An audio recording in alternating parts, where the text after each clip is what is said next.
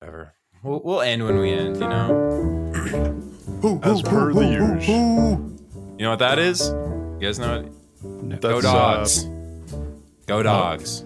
Oh, you care about that? No, but I did watch that game. Wait, which? What? The University of Georgia Bulldogs put down the biggest bowl win in bowl game history by point margin of victory against the TCU Horned Frogs. Horned what? Horned Frogs. What did you say the first time? I definitely said Horned Frogs both times. Okay. All right. Well, anyway, great game. Watched it with some friends. Had some laughs. Shared some memories. Watched what was one of the saddest football games I've ever seen in my life, quite honestly. So, what was the final score of that one? It was like 65-7, I think, was the final score. Yeah, I heard it was a bloodbath, but I didn't actually ever. I don't know hear what the final score was, but that is. I'm awful. not like. It's so bad. And this is coming at the heels of Georgia narrowly escaping their bowl game against Ohio State, I think. Yes, that's right. Where they beat Ohio State at midnight because Ohio State's kicker missed a field goal right as the clock struck midnight on the East Coast on New Year's Eve. So they rang in the new year with a shank. And it was quite a shank, quite honestly. That's pretty magical, honestly. It is magical. I was watching that. Yeah, somebody timed the TVs up, and it was literally like as it struck midnight. Like that's when the ball was in the air. Probably distracted by all the noise. Everyone counting down. What I'm saying. Yeah. All the kazoos blew the ball. Are New Year's kazoos still a thing? I don't know, but fireworks are a thing, and maybe that changed the rotational tilt of the Earth. That's definitely a thing that happens with fireworks. Yeah. Yeah, that's why I don't use them myself. I'm terrified of affecting the rotation of the Earth. It is not that I had a substitute teacher in high school who blew his hands off and what? Wait, really? Yeah, I mean he was a little older and he was like actual blew his hands off.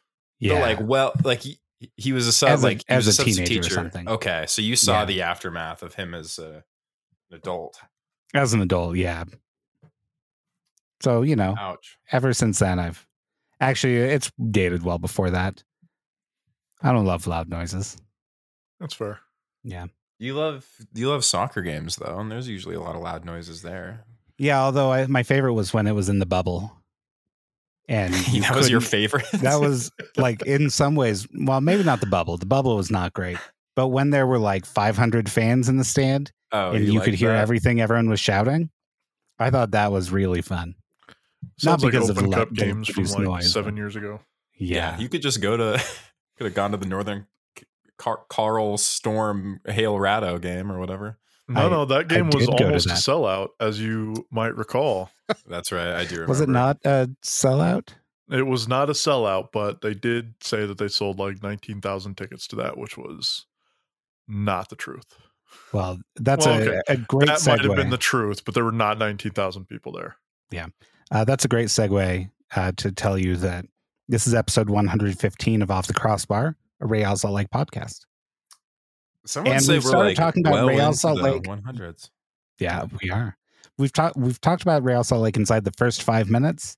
So if anyone wants to come at us saying we don't talk enough about Real Salt Lake, we just did. So some people are saying, "Oh yeah, they don't talk about the club that they ostensibly are podcasting about until well into the second hour of podcasting."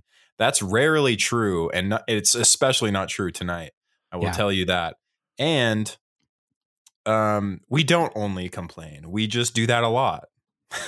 Yeah, I mean, this is not 100% complaint.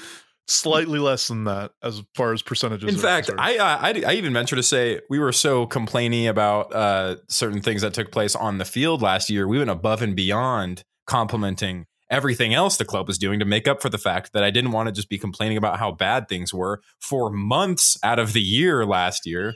And boy, they were terrible. And I sat in that stadium for every single one of those terrible games, barely getting tacos through like half of those because they stopped showing up after a while. And it was bad. Okay. Give me a better team. I don't have. Yeah. Do better. All right. So that was my response all last year to people complaining about us complaining. It was like, we're just telling the things that are happening. That's all. Yeah. We're just telling you what's going on with this team. Sorry if it sounds like complaining, but like that's just the reality of the situation sometimes. Yep. All right. Should we transition now to everyone's favorite part of the podcast? Well, hold on. Let me pull up the doc and make sure I understand what everyone. It's Bev Talk, baby. What kind of beverages are we drinking tonight, boys? Woo! I'm making a poor life decision and drinking a Rockstar Pure Zero grape. The grape is pretty tasty at 5:23 on a Wednesday. Nice. Trevor, coffee? Got a big old mug of coffee. That is a big one. Wait, what kind of mug? What's on the mug? Oh, okay. Nice. This is actually, to be fair, this is Charlie's mug. Okay. Charlie doesn't drink coffee that much, but has mugs in my house. And that's their mug. They love that mug. I love it too, to be fair. It's a good one. It's a good mug. But yeah, just guess coffee. what I've got over here?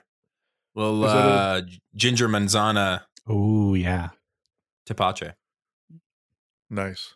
That sounds good. I can't get enough of these, Trevor. Ever since that one time we talked about it, I just really turned it up to 11, and it's all I drink. Anytime I go to a store to buy, I only go to stores that have them, which is basically just Harmon's. I just always make sure I have some available to me. The grapefruit I wasn't gonna say lime anything, is great, but yeah. But now that you mention it, like every single time you post anything in your stories to Instagram that involves a beverage, that's what's in your hand. 100%. Some version of a tepache. 100%. Every single time I see it, I'm like, oh, Kyle must really like this. Is there a beer called tepache? But it's not a beer. It's like an actual like Mexican drink, but it is alcoholic. It's like I learned how to make it, but it's like a fermented fruit thing. Well, isn't it like put a whole bunch of beer into? Hold on. What's Brad Leone, famously of Bon Appetit, has a It's Alive episode where he makes tepache, and it's basically just like a fermented fruit juice that he dumps a whole bunch of beer into. Yeah, I should note that this is non-alcoholic, which is why I'm drinking so many of them constantly. So it's just a nice little Mexican fermented probiotic beverage. That's fermented pineapple. So yeah, really great flavors. Only 45 calories. Not very much sugar. Just a nice little yummy beverage. Got some vitamin C packed in here, and that has been the what's the segment called? Bev Talk? Bev Talk. Bev Talk is good. Bevmo, sponsored by Bevmo. Oh, yeah. If we could get a Bevmo sponsorship, that would make me so happy. That'd be awesome. That would be so awesome. I can reach out if we want. But just putting that out there. Like, if we could just send a letter and see what they could do for us. We gotta get beverage sponsorships in general. I gotta get a one way. Last I checked, there's a root beer store right by Rio, or whatever the stadium is called now, Real Salt Lake Stadium. You're right, Rio Tinto Stadium. Yeah, that's the one. Sandy, is that place still around? 9350 State Street. Yeah. Oh, temporarily closed, says Google. Tragic. That doesn't bode well, and their website gives a warning. They have an unsafe website. Ooh. Yeah, that's unfortunate. Well, Pyrodos is not too far away, so we can just go there. That's true. Pyrodos. If anyone knows Pirate O, if anyone knows Mr. Pirate or Mr. O, tell them to sponsor us and give beverages to us. If I could get a De La Calle sponsorship for these tepache drinks, I would talk about it all. I mean, I already do, but I would do even more. Might as well get some free drinks out of it. Until we get a sponsorship from Pyrodos or De La Calle, we're going to start saying they're very bad. Is that a good strategy? Right. Great strategy. I mean, until Real Salt Lake sponsors us, you can finish that sentence. Continue saying that they're very bad. Yeah, I think that's a good idea. So social hour beverages. Next segment that's definitely related to RSL. Here's the thing about social hour, everyone. The thing about social hour is that it's really important for us to set the context of our lives in order to establish what RSL means to us. Okay? Mm-hmm. So it's relevant. You just might not know it in the moment. But once you get a big old picture about how all these things tie together, and you might say, oh, it's the off season. Like, why are you even podcasting at all? It's a good point. There's nothing's going on really with RSL besides Tate Schmidt trialing for Seattle right now. But I will say that, come season, you're going to be like, wow, I'm getting such a good picture of like what the role RSL could play in my life too. This is aspirational. And you'd be like, oh, they're just complaining for 2 hours on a podcast. That's not very aspirational. It is. It's really fun. So it is fun. One of the there we go. highlights of my week every week. Yeah, same. That's why social hour is important. Okay. Because among all of our busy lives, we find time to band together, have some laughs, laugh at Pablo Mastroeni talking about how well the players fold their clothes after games, and we just have a good time. I should Okay, put that on the dock. All right. Anyway, Pablo social hour. Trevor, give us your Mastroeni. update. What's been going on with you, my friend? Real quick, before we get to social hour, can I just ask a quick question? Sure. Tate Schmidt is trialing with the Seattle Sounders. Yeah, Mark. It's in the dock.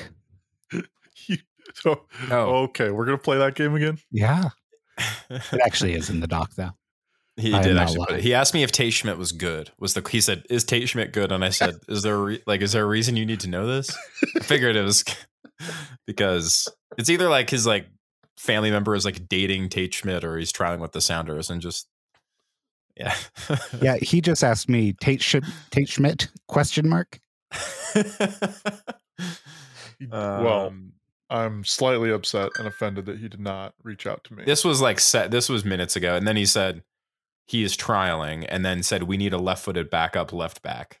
I was like, well, they've got Nuhu. He's fine. Yeah, definitely fits that mold. I know Mark is not a fan of Nuhu. I said Tate Schmidt's a fine left wing back or left mid, liability at left back and a 4-back, and not offensively skilled enough to play an advanced forward wing role. It's not. Yeah. I feel like that's the impression I got from. But he did score two. He scored 2 really great goals for RSL this year. I'm going to move on the dock. I don't think he hates. I mean, let's spend a lot of time talking about Mark's opinions on Seattle players, but I don't think he hates Nuhu. I think he hates using Nuhu as the third center back in a 3-man center back. I think he might hate Nuhu. I think he thinks that Nuhu as like a left back that gets forward is what he should do. And I think that's why he was so mad about it last year, because he rarely was used that way. Schmetzer played with a 3-man back line like constantly. So I'm going to put it this way. I said that Tate Schmidt had a good start to the season at left wing back. Then we played a 4-4-2 and he was less good at left back. Yeah. And then I added probably better than Nuhu, to which Mark said, not hard. Yeah. Okay. Ooh. I thought him getting like an anti-Nuhu tattoo was a little much, but I mean, to each their own. It's fine.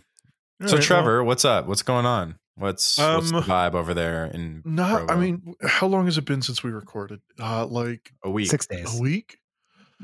Yeah, not much. This is my on-call week, and technically I'm not on call until 6 p.m., so we've got 30 minutes before I might be interrupted. Okay, that's pretty good.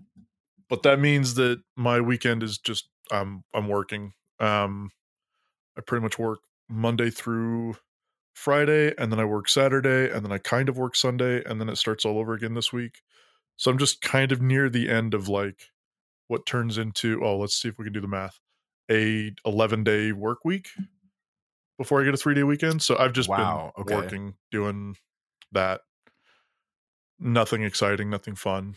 At least not like for podcasts. Like I could tell you about what happened on Saturday, which was kind of a mess for me, but what happened on Saturday? So usually Saturdays, like they fill up your day with a couple of service tickets, not that many. We don't usually offer like service on Saturdays, but like in an emergency situation, you go out and do stuff on Saturday, right? Sure. If somebody like can't do it during the week, they have to do it on Saturday. So it's like an available option. One of our schedulers, who is an absolute dear, was dealing with the customer who got pushed back off of Friday. He was supposed to have an appointment Friday, but then an emergency came up. His service tech that was supposed to go out there couldn't go. So she called him and was like, hey, sorry, can we do it next week? And he threw a fit and said, no, it has to be as soon as possible. Saturday if that's and an I option. want Trevor to be here because he's my favorite of your service people. That's not what he said, but I'm sure he was like thinking it in the back of his head. That's good.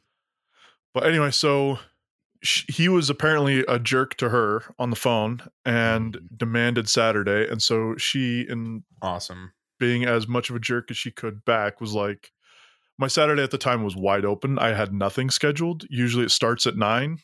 And she was like, the soonest we can get out there is 11 a.m. So she put that as the first thing on my schedule at 11 a.m. And which just means I just get to sleep in and have a really easy Saturday morning. Yeah, that's great. And I love it. Kind of just makes it seem like it's Saturday chores at that point, you know? Not like an actual work day. But anyway, so then I woke up at like 8-ish, took it really easy, was going to Gandolfo's to get breakfast. Which remind me, we got to come back to that. I went to Gandolfo's to get breakfast, and was headed on my way up. And on my way up to the dude's house at like 9, which is when I should have been there, like if everybody done everything right, whatever. I got like 3 more phone calls, like all within between 9 and 9:30. And one was another lady up in Park City that wanted me to go to her house. And then another was business out in like West Jordan that wanted me to go out there. So my day just got like completely filled up with additional service tickets and additional phone calls, but all happened at 9 o'clock, which worked out because I wasn't in the middle of a customer's house trying to figure out his stuff. I was just eating breakfast. So you did make the 2. You did get to West Jordan and then Park City and then this guy's house by 11. No, I went. No. So I got the phone calls and talked to the customer and was like, "Here's the issue. Yeah, I need to go out to your house, but I'll do it later this afternoon once I'm done with the other stuff."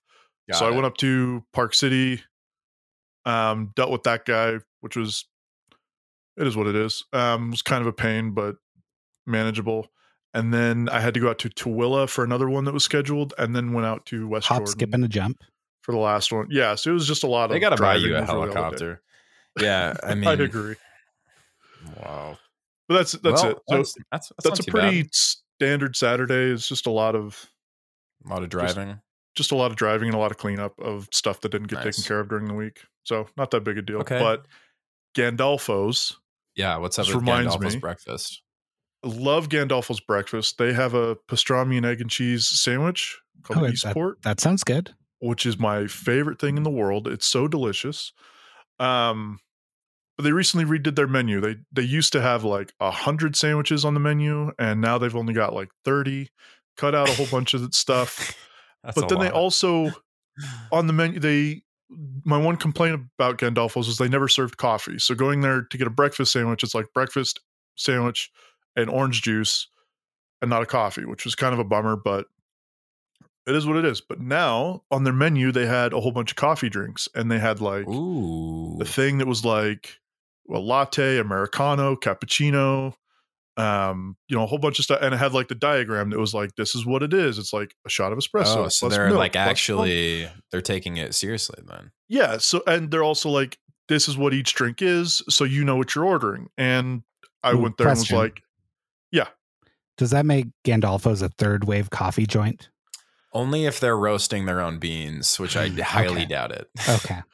I will say though, that is more than like, I do like when coffee shops do that. Like a long time ago, I remember thinking that was very, very helpful when I went to a coffee shop and they had those nice little illustrations that are done in that like chalk style that like Harmon's always does.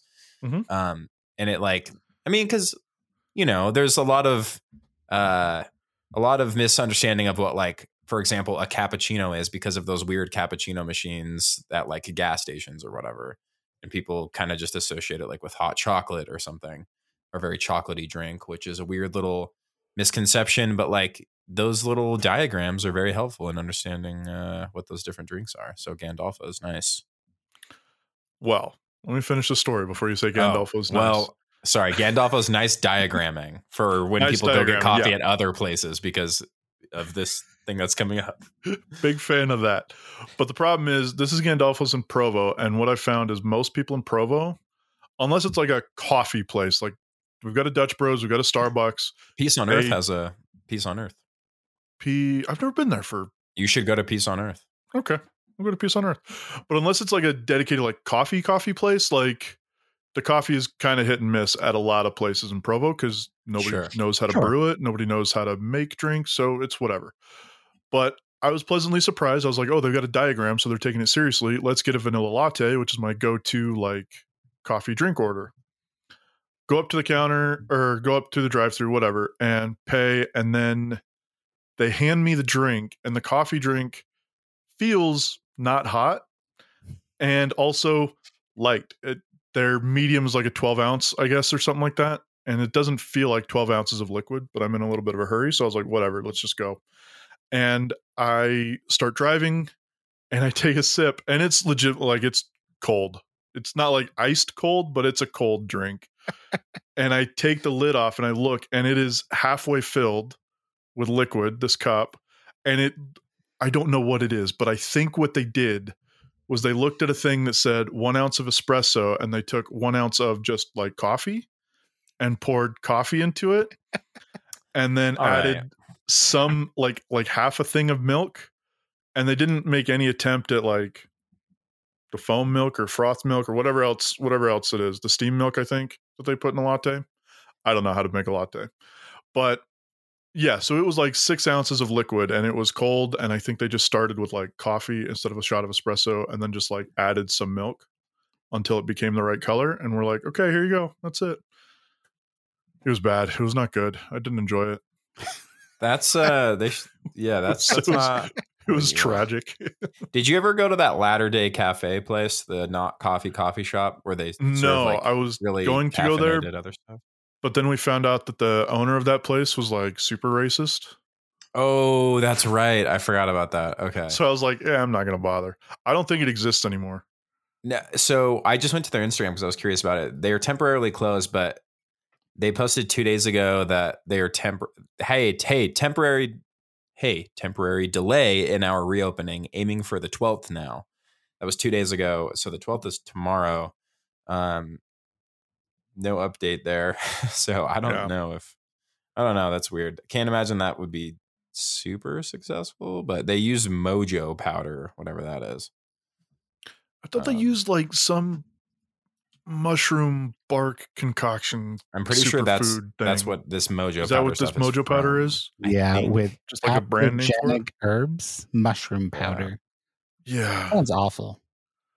I don't want mushrooms in anything I drink or eat. Really? Well, yeah, I'm not a mushroom guy. Unless they're like, I guess if it's powder and I can't tell, but like I don't like truffle. I don't like mushrooms. Just something about it. I mean, I've got a brother who like, until he was like 18 would throw up if he ever detected mushroom in anything he ate. Whoa. So like, I get it. I just don't agree, but like, you don't agree with not eating your food. Up. So whatever. That's fine. Yeah. Yeah.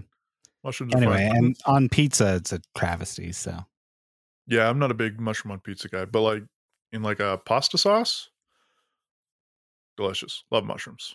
Or like over a steak or like fried mushrooms.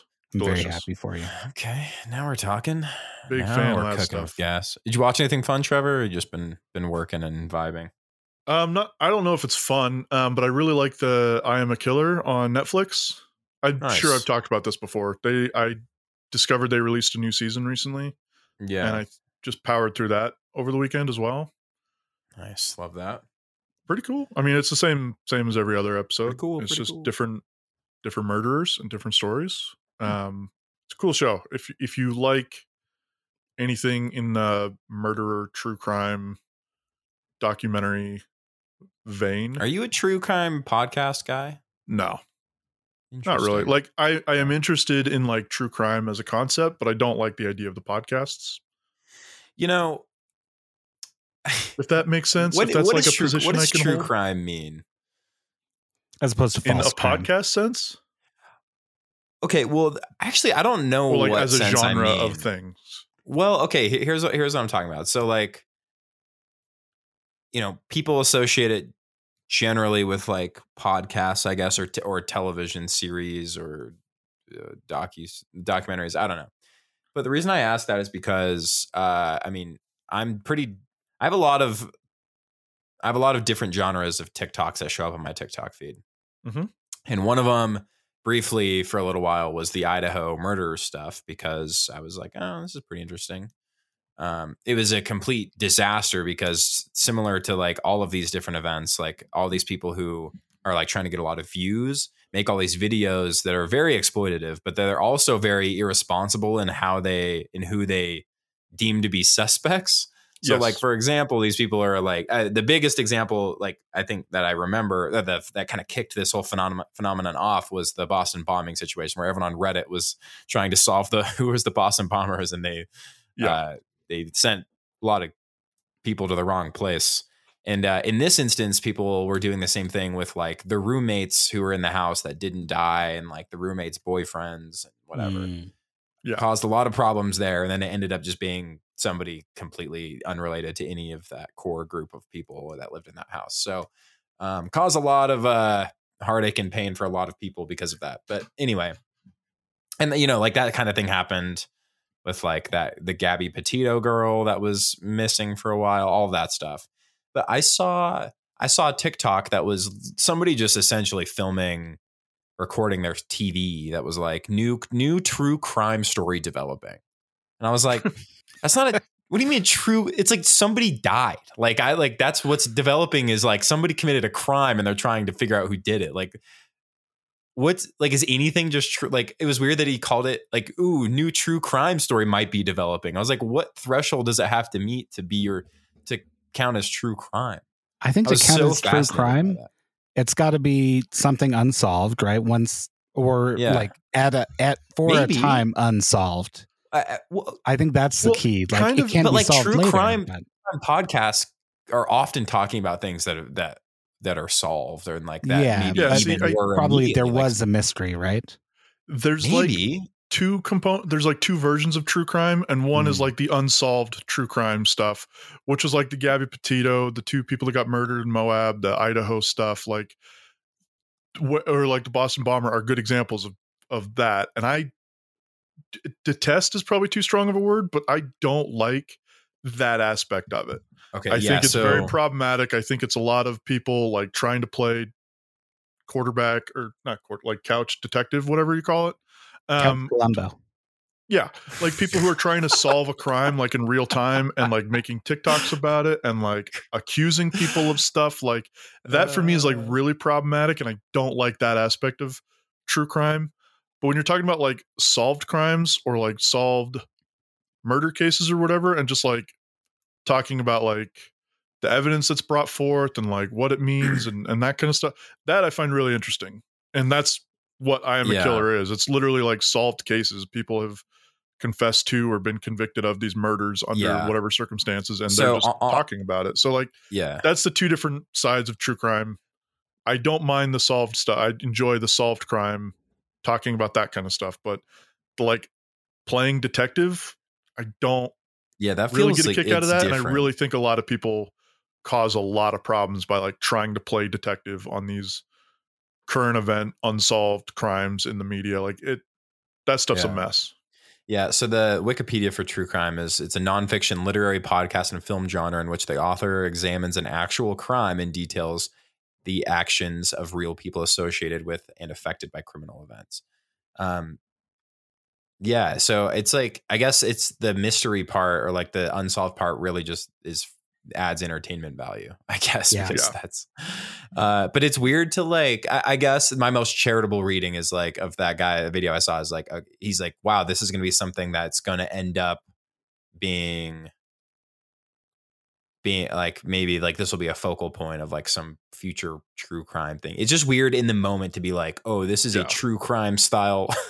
It's like, how do you that even feels know? Very much like clout chasing kind of stuff, like everyone come gather around. Yes, it's discovery rights for true crime. This guy called dibs on that true crime story. They're gonna have to send Gam over.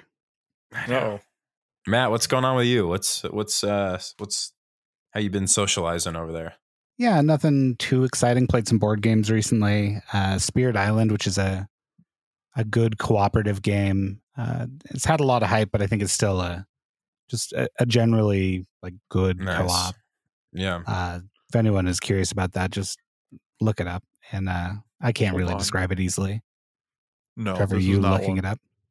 Yeah, Charlie and I went board game shopping just before Christmas, and we found a couple that like I'm really interested in. Yeah, and that one sounded familiar, but it's not the one I was thinking it was. So, what ones were you thinking about?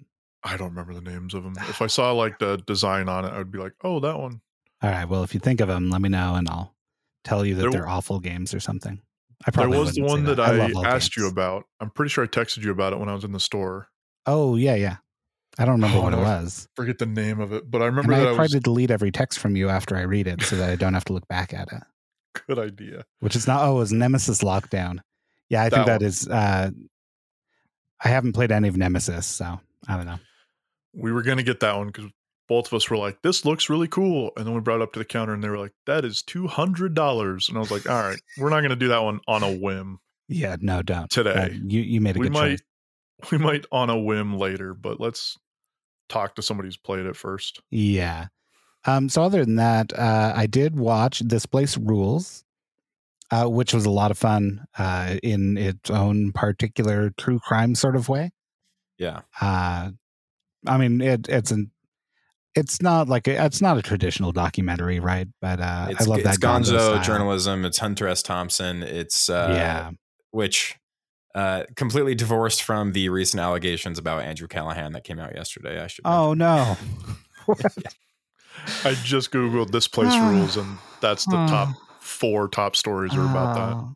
Yeah. So it's not what you want. It's not what you want, but it was good.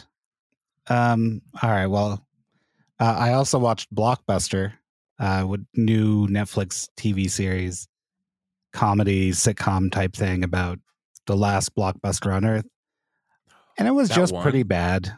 Really? Oh man. I thought it has a good cast, it has, I think, good potential, but the writing was mediocre. Is it the one that's in Bend? Bend, Oregon, or what? It may be, but they don't really focus on place. Oh, I see. It really is like all inside the store. Oh, is this the TV series? Does have a good cast. Yeah, it's a great cast, right? But worth watching? No. And the ending was awful, and it was then canceled. The ending was made more awful by the fact that it was canceled. So, Wow. Yeah. I read a tweet about that recently, and it made me very upset. Oh yeah. No, somebody was just pointing out that like Netflix is doing this thing where like they come out with an excellent show and it might last 2 seasons, but then it gets canceled, and like Netflix is like conditioning their viewers to like not get excited by any new series that they put out because it's just going to get canceled after 1 or 2 seasons. This one was not good and canceled. This one to be canceled, mediocre and canceled. Okay. Yeah, no, that is definitely a thing that I read that same article, Trevor, where it's just like no one is going to really buy super into what you're doing if they just think it's just going to be trashed. Yeah. But anyway. That's part of the reason I haven't started watching Wednesday yet. I have no idea if it's going to be if it is built for a second season yet or what. But yeah, the way they've advertised that thing, it seems like it. But you never know. I'm not really interested in it until they have like the 3rd or 4th season out. Because you know what's weird? I'm not going to invest my time. Trevor, you're an LA guy. Do you ever like a little bit? Do you ever like think it's kind of weird and silly how much TV shows are advertised in LA, like on billboards? Like it's like. Oh yeah, it's crazy. It's like it's such a unique thing to LA. I feel like where like a solid percentage of the billboards you see just everywhere, and like stuff that's on buildings, like people like those plaster things that they like put up. Yeah. So many of those are just for Netflix or like Hulu shows. Like, it's so weird. One of the things I noticed the last couple of times I went down is just that like billboards are not for like businesses down there. Like there's a couple like law firms and there's a couple like real estate companies, but like a solid like 50% of like the advertising that you see outdoors is like TV shows and movies or like local like comedy shows or theater show productions, like that kind of stuff. But yeah, it's like it's a little weird. Yeah, it's very strange. I wouldn't be upset if every billboard just suddenly fell over. Just disappeared. Well, disappearing is better. I don't want him to hurt I-15 somebody. is crazy, except for my company's billboards, which are definitely on I-15. Those ones will stay. I didn't it's notice how many of those billboards there are until we talked about it recently, and it's a lot. Now I see them all over the place, and I'm like, oh yeah, it's a lot. There's certain stretches of I-15 I don't drive regularly, but sometimes if I'm like, doing like a Salt Lake to Provo for some reason, like downtown to Provo, then it's like, oh yeah, there's a lot. Yeah. Anyway, so I saw some billboards for Wednesday Addams or the Wednesday show. That's what I meant to. That was my point. Anyway, what else, Matt? What's going on? That's all I got. I don't know. Cool. This is what happens when we don't take a full week between episodes. That's true. Extra Not day. enough has been going on. Let's see. I've had a little bit of a week. A dear friend of mine who is moved to West Virginia to go to medical school. He's engaged. He and his fiance are back in Utah for a little jaunt. He's been in town since the holidays, and he's doing his residency right now, which she was telling me that he's working like 80 hours a week at the hospital in West Virginia that he's working at, which is so ridiculous. Residency is brutal. Yeah, don't like that. He's only got 2.5 more years of that, so that's probably fine. And so they were out here. I met up with them on Friday night. I met them at Beer Bar. Saw some other friends there. It was great. And then on Sunday, my friend Jay convinced Jenny to. He asked me if I'd take their engagement photos, and I haven't done engagement photos in a long time. But I was happy to do it for a friend, and I was like, "Yeah, let's do it." And I asked him if he had anything in mind, and he picked this spot that it's like a pretty common hiking spot for us that we used to hike at all the time in Big Cottonwood. It's the Millbee North Fork Trail, the lower part of it. So you start near the S curve, and you might think to yourself, "Oh, wow, it's winter and there's probably a lot of snow." You'd be correct. So this was a snowshoeing event, and it was also an event in which Jay. I want to preface this by saying it went super well. Everyone, we had a blast. It was really fun. The photos look really great. Everyone was really glad we did that. I will say that Jay really undersold the effort that it would take to hike this to Jenny, who I will remind you that this is for engagement photos. So there was a level of effort put into getting ready for these photos. Yeah. And we snowshoed, and it was longer than he said because he white lied his way into getting her to agree to that. And she's from Florida and lives in West Virginia and is at the high elevation. So, good times had by all. It went really well, especially considering all of that. We got to the top, and she was like, "Okay, you're allowed to keep white lying to me as long as it's for my benefit." So it went really well. It was beautiful. There's this really just amazing overlook that we went to, and it was great. The snowshoeing was really fun, and it wasn't like too cold. We're in like this weird kind of like warmer winter thing, but we're getting a lot of snow. So there was a lot of snow. It was a little bit warmer. It was great. I want to snowshoe more because it's really fun, and it's a good way to hike in the winter. And so did that. Had some Chan and Thai over the weekend, which was delightful. Nice. Loved that so much. Rocked some DMZ, of course, on Call of Duty. I didn't go into detail, so I got to briefly tell you guys about DMZ. Are you guys familiar with Warzone? I am familiar with Warzone in that it's a battle Call royale. of Duty. Okay. Yeah, it's Fortnite, but Call of Duty. Yeah. Okay, I get that. Fortnite. Yeah, Call of Duty version of that. So it's essentially the same as Warzone, except you actually have like missions you're trying to accomplish. There are AI in the game, so you're fighting against like AI enemies, and then you're also in the game with a bunch of other teams as well. And it's also different because you can join up with other teams while you're in there. You have squads of 3, but you can max out a squad of 6 if you like meet another team and you guys agree to join forces instead of just kill each other, which it's always a risk. Anyway, we just had a lot of really great rounds over the weekend. It's very fun and it's very addicting.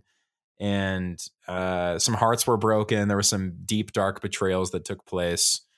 I'll tell you this really quick story. I was, I was with my brother and a friend of ours. And we're playing, and I'm out doing like something by myself. I'm taking care of some business, and these two like younger teenagers roll up on me in this gigantic like truck, accidentally run me over, and they kill me. And I'm like, God, I was like, that's so rude. And I'm like talking to them. They're like, oh, dude, I'm so sorry. Like, she didn't mean to kill you. Like, she's a murderer. They're just like laughing. I was like, yeah, haha. How about you guys? Like, when you're in this position, I have two teammates who are alive. They can come revive me, or I can plead for help from this squad and they can bring me onto their team. So I'm like, hey, get me on your team, revive me, and we can all join up. And they're like, oh, okay, yeah, you can. We'll get you back. So I got up, joined their team. And they're like, listen, we're just trying to do our own thing. You can go back to your team and just join them. And I was like, okay. It's very notable that I didn't bring my two friends to join this little team of three. I left theirs to join back my friends again. That comes back into play later. And also, basically the point is you get brought in on a helicopter and then you try to leave on the helicopter before the radiation zone expands and covers the whole area. Okay. And you got to do all the stuff that you can in a limited amount of time. And the stakes are high. If you don't make it out, you lose a lot of stuff. So I go back to my friends and we're like, hanging, we do a bunch of other stuff. We're looting, we're getting money, we're getting gear, we're doing all this stuff. We eventually get into a situation where you have to hit the very last helicopter out of the game, which is something you don't really want to do. But we end up getting on the last helicopter.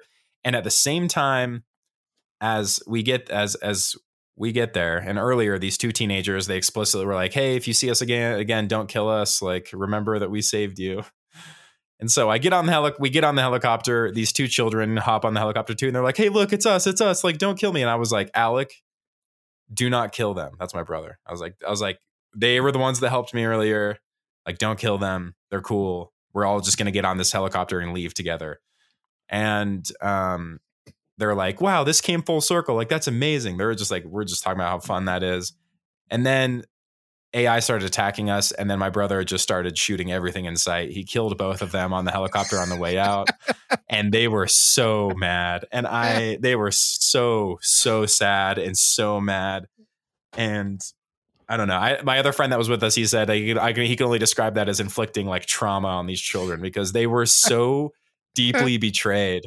That it was so, and like they were just yelling at us on the way out because another thing with Call of Duty right now is that there's something called proximity chat. So if you have that turned on, you can like talk to people that you're by, and so their dead bodies are just flying away on this helicopter with us, and they're just so upset. I clipped it and I put it private on my YouTube channel, but it's crazy. It's a fun game. So that was a fun one. But other than that, I haven't really been watching too much lately. Sundance is coming up. I've got some tickets for that. God. Nice. Public tickets go on sale Thursday. Some for individual tickets. So that's an option for people who are interested. Yeah. So I'm gonna be watching most of them remotely, but I'm gonna be going to a couple showings, and then yeah, I think that's it. I don't really have too much else going on. Sounds like I'm just Googling and like reading like quick descriptors of DMZ. Yeah. Demilitarized. Are you familiar with Escape from Tarkov? I'm not. Oh, okay. This all sounds very Escape from Tarkov-esque, except not like just Call of Duty. Yeah. Escape from Tarkov is an incredible game that if it wasn't ridiculously expensive, I would lose hours and hours and hours playing. It all looks like a lot of fun. And DMZ's like that, I'm down. It's really fun. Sounds cool. It's like it's still in quote beta, so it's a little there's some bug really annoying. But Keaton, friend of the pod, I need to play with him. He's really into that game. Some other people in the Slack hit me up about it. So yeah, gotta hop in with them as well. But yeah, it's a really fun game mode. Is it console, PC? What are we playing on? All three. So all three is meaning cross-platform. Yes, that's what I meant to say. Is that like like play with my friends who are on PC, play with my friends who have Xbox. One of our friends has it on PS4, so it's like a whole thing. Okay. So yeah, it's really good. Yeah, that's it for me. That's it. DMZ all the way. Great game. Also, have you guys ended up at all on Cartel TikTok? No. Cartel TikTok? Yeah. So El Chapo's son was captured by Mexican authorities again. First time in like a few years. And the Sinaloa cartel has like completely waged war on the Mexican government, including the military and police forces, to try to get him back. And one day I was just scrolling TikTok, and all of a sudden, I started seeing all these videos that I was like, what is going on here? Like, in the early days of the Russian invasion of Ukraine, there were like videos just kind of surfacing. It was like that, but it was like clearly in, something that looked like Latin America. And I was like, what is going on here? Turns out that's what it was. And the cartel people are just like posting on TikTok all of like what they're up to, which is like shooting at cops. It's crazy. So that was another thing that caught my attention over the last week. Yeah. Anyway. Okay. Did not know that. I mean, I knew that the cartel was not a fan of the police. Did not know that they were like going social with it. I mean, maybe they're only because they captured Sting's post-police career.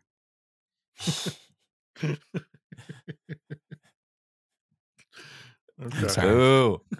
They're only it's just because they got Chapo's son, so pretty crazy. All right, should we move on to Real Salt Lake and MLS news? I put and MLS news. There isn't any and MLS news in here. Sinaloa but maybe there should be content creators, because I know a guy. Apple TV. There we go. Did you say there was no MLS news? Yeah, I was wrong. Sorry, I was making a joke and barely paying attention. And you said there's no MLS news. I was wrong about that. Yes. Yeah. I would say that. Yeah. Apple TV. Wait, last thing. Sorry, I forgot to mention this. Did you guys like catch any of Donovan Mitchell's return to Utah last night? I watched a long highlight reel today, but I saw the tweets and the return video. The game itself was crazy. Yeah, it looked good. Jazz won, right? Jazz did win because 116 to 114, I think. Jordan Clarkson pulled off a 7-point play on one possession, which was so funny.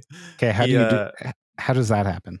So the 7-point play happened because Jordan Clarkson shot a three. He was fouled on the three. Shot went in. So this is a chance for a 4-point play. Mm-hmm.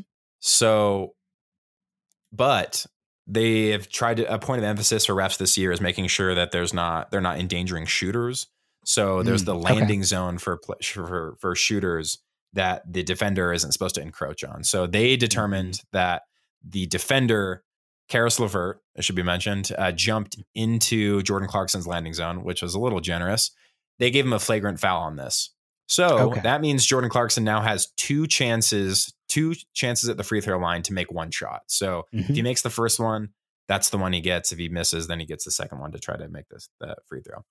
And then the Jazz get the ball. So because it's a flagrant foul. So he made the three, made the free throw, and then the Jazz get the ball again. And then Jordan Clarkson shoots another three and Karis LeVert fouls him again. And then he missed that one. And then he just made all three free throws. So all in the same possession, the Jazz got 7 points. And then that basically won them the game because Donovan Mitchell had like 46 points last night. It was crazy. Yeah. But it was cute to see how well received he was. I loved that. Oh, that's good. I know there were concerns. There were a lot of concerns. And it was also kind of funny to see everyone from like the governor to the owner of the Jazz to like, everyone was kind of trying to get out ahead of it and be like, look how great it was. Like everyone be nice. Whatever. And whether or not that actually needed to happen, I think, I'm glad that it was good. But also I think it was reassuring to know that they're just, most people that go to Jazz games aren't just like online sickos that have poisoned their brains into thinking that Donovan Mitchell's like, that's good. The evil person that they think he is. So yeah, I was going to say the Donovan Mitchell hate seems contained to a certain segment of online Jazz fan group. Absolutely does. Thank goodness they're not real life people for the most part. Yeah, they don't. So, I mean, they don't appear to be rolling out in a large contingency to the Jazz game. So yeah, Interesting.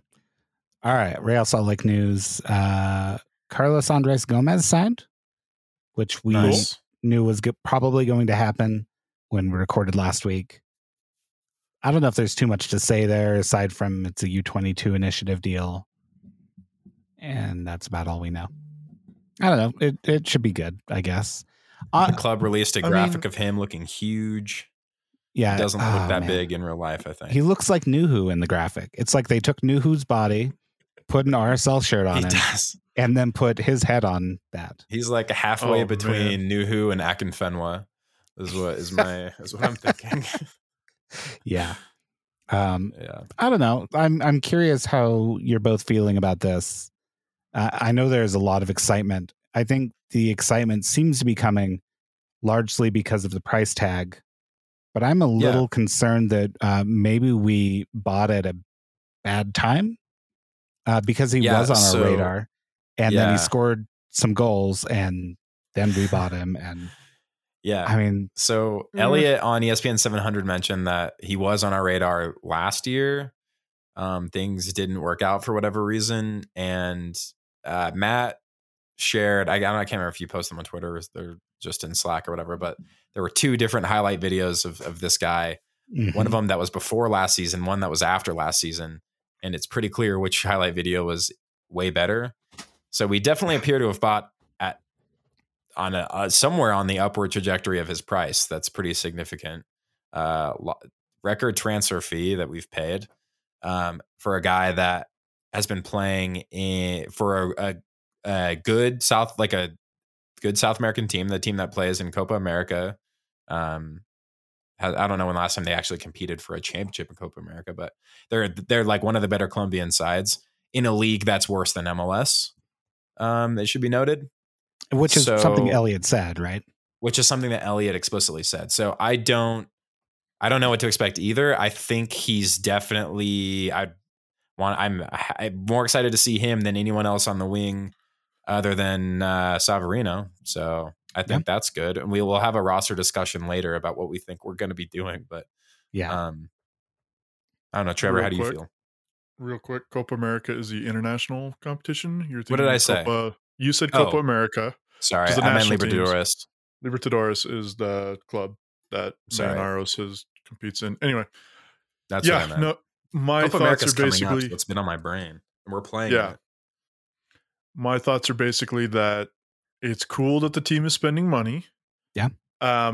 Whether the team bought early, like I don't know that you can, or bought late. Young. I guess I don't know. Really He's young, really young, so like, there's definitely still time for him to totally be worth it, and maybe for us to sell him on for more money, or to not. And that's kind of one of the things that I think will start making MLS like a real soccer league, is if they start spending a couple of $1 million on prospects that don't pan out and turn out to be just kind of regular old players. And if it turns out that this guy doesn't work out and he just becomes not like the superstar that would call for a club record breaking transfer fee, if he turns out to not be that player, like, MLS teams need to be taking those risks and buying those players. And if they don't work out, then that's a sign that that team needs to improve its scouting department, I think.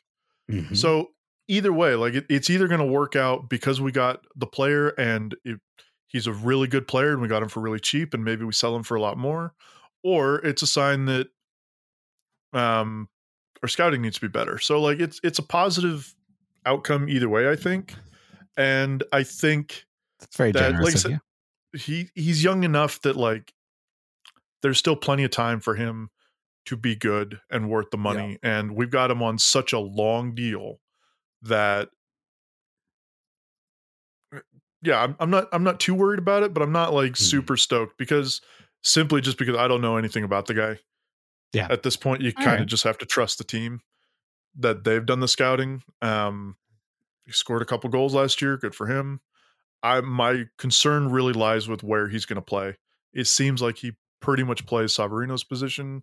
And that means that he's either not going to play because Savarino's playing in his position, or we're going to be forcing one of them out of their position. From what they said on ESPN 700 is that they expect them to play opposite of each other. So I don't know if that means Sava on the left or right, but they're going to be opposite wing. Yeah.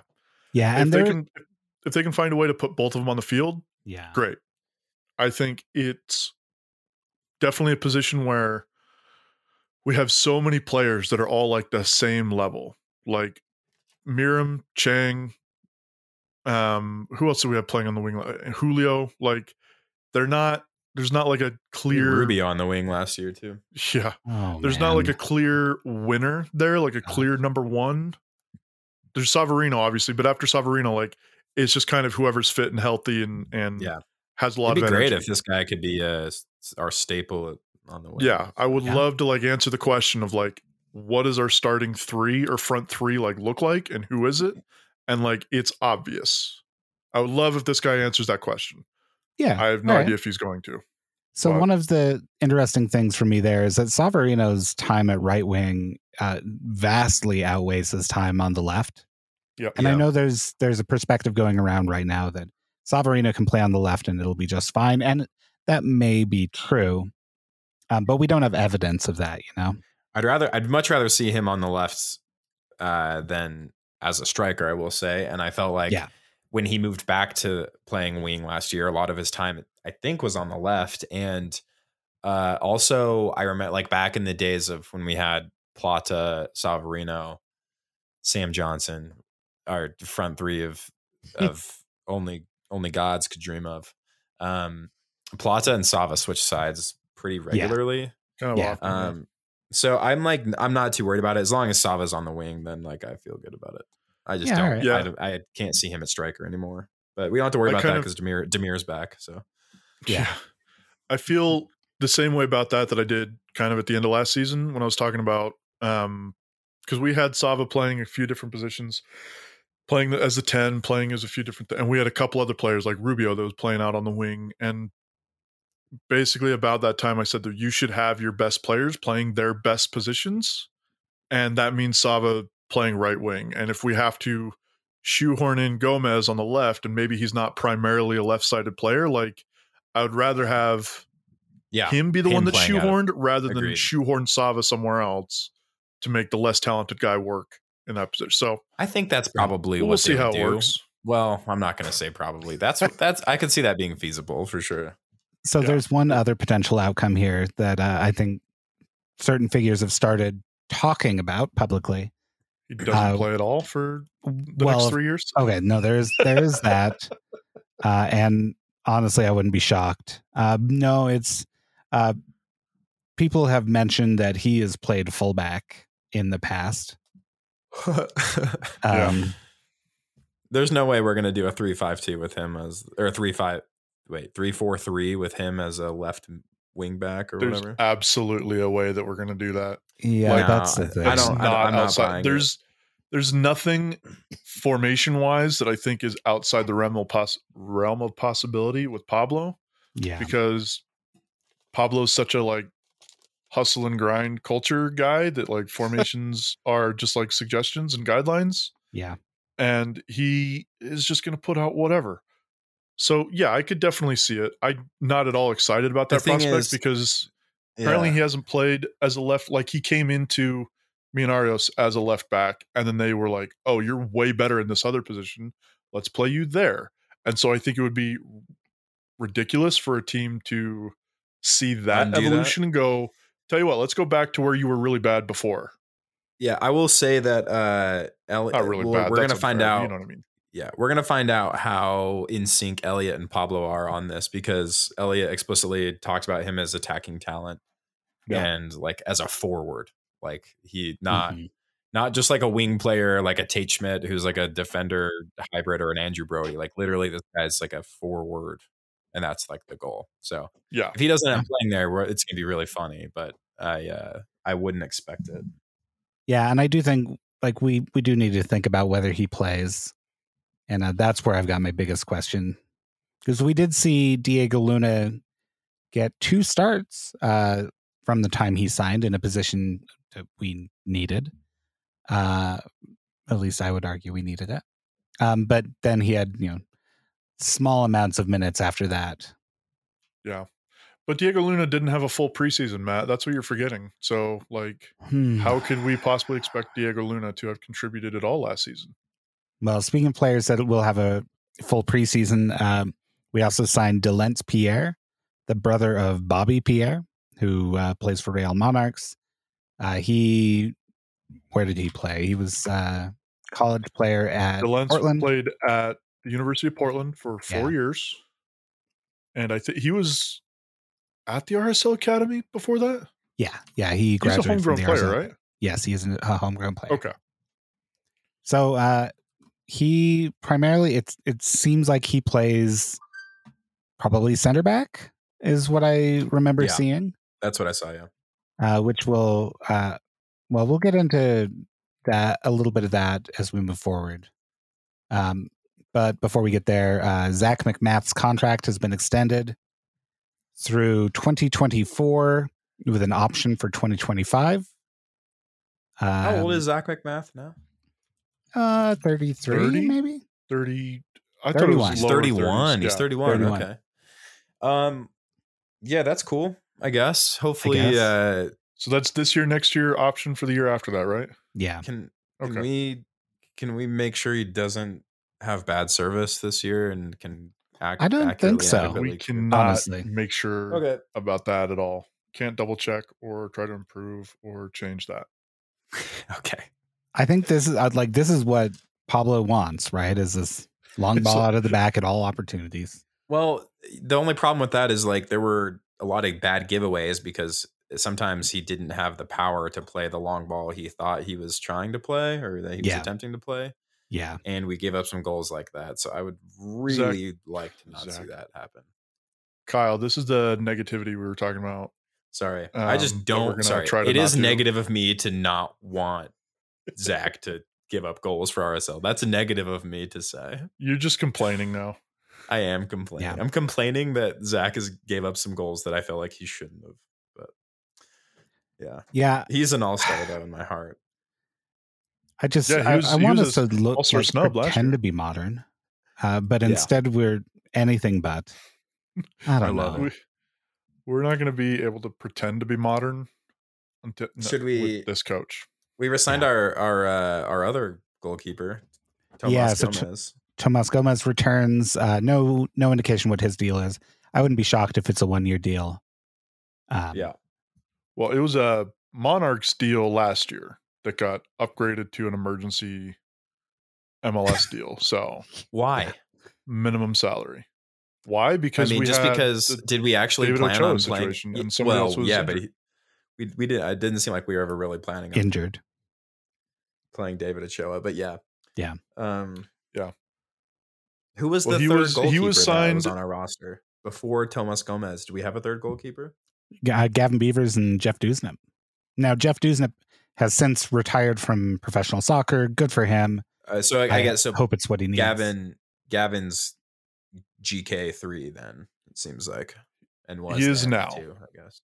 Yeah. Well, he was then too, before we signed Gómez, right? Right, but yeah. Or was he 4 then? I think Gavin was he's signed, like 16, isn't he? He's a little older than that. I thought he was 18, 19. No, he is not now 17. He's 17. 17? Yeah. Okay. Well, I can't wait for him to start playing. I love Gavin. Yeah, we had Ochoa, McMath, and Beavers, and Gómez was signed to the Monarchs, and then the Ochoa situation, whatever, he got upgraded to the pro team, to the first team at the same time that Lefelson did. Yeah. Gómez was. So yeah. So he's sticking around. I don't think he's played a single minute for either team. That's not unusual for a backup goalkeeper, I guess. But I thought he played a game did he play a little bit for the Monarchs? During a break, maybe? Or he was, I'm just thinking, I think he was on the bench for them at least a couple of times. Maybe that's what I'm thinking of. Let's look really quick at Transfer Market while we talk about the next item, which is that Eric Holt has re-signed. This one surprised me. His contract runs until 2025 with an option for 26. In the League's Cup Showcase match against Atlas FC. I'd like to think that match never happened. Yeah. Except for the Aaron Herrera goal. So, Eric Holt returns. And I think a lot of people have feelings about this for better or worse. I have feelings about it, and my big feeling is why. But curious why bring him back? Yeah, I mean, why do people have feelings about it? Why sign him to a long-term deal here? I don't know, because he didn't play at all for 2/3 of the season last year, and he was. I don't know how much of that he was injured for, but there was fully a third of it. I believe he was injured. Caught an injury in the 5th game of the season to his plantar fascia. And it's something foot related. That's all I know. And then he was at the center of a pretty bad match against Vancouver, in which he just wasn't tight to his player, but he'd come in as a 79th minute substitute with RSL up 1-0 at home, and we loaded the back. Yeah, which, that was. I hope we learned our lesson there, not just in that match, but in the playoffs. And I'm not complaining. I didn't like that. Yeah, I don't care. Yeah, I don't really feel. Extension. I don't feel like, too I don't crazy feel about strongly either way. I really feel like he's a supplemental roster, 3rd, 4th, 5th string center back. You have to fill out the roster with some players, and if Eric Holt wants to stay here for the next 4 years and be the 4th choice center back, that's fine. I don't. Yeah. Sure. Yeah, that's cool with me. Welcome back. If the team is thinking that he's going to be a starting center back, I have a problem with that because he's not. Yeah. But as a guy that just filling a position that has to be filled by somebody, I'm fine with it being a homegrown player named Eric Holt. He's not taking up a whole bunch of money. He's not taking a valuable roster spot from anybody else of value. So whatever. So here's the thing I do worry about. And that's that we've got Jaziel Orozco, who played good minutes and showed good potential. But if we've got Eric Holt back for another 3 years, are we intending to play young players? We talk a lot about youth, right? And how the focus of the club should be on youth and development. Mm-hmm. And we sign a whole bunch of young players. But if they never play, and I'm not saying the 14-year-olds need to play, but we have players in the 18 to 20 range, 17 to 20 range. I don't know. That's what I'm saying. If Eric Holt is taking minutes away from Hazy or even Farnsworth, that's where I have a problem with him signing a long-term deal. If he's just going to be a practice squad guy that occasionally makes the bench, and maybe in emergency situations when you just need experience at center back, that's really what he brings to the team. But if he's genuinely taking minutes away from Hazy, I'm going to get a little heated about that because Hazy should be the 3rd choice, occasionally starting to spell out Glad or Silva, to give them a rest.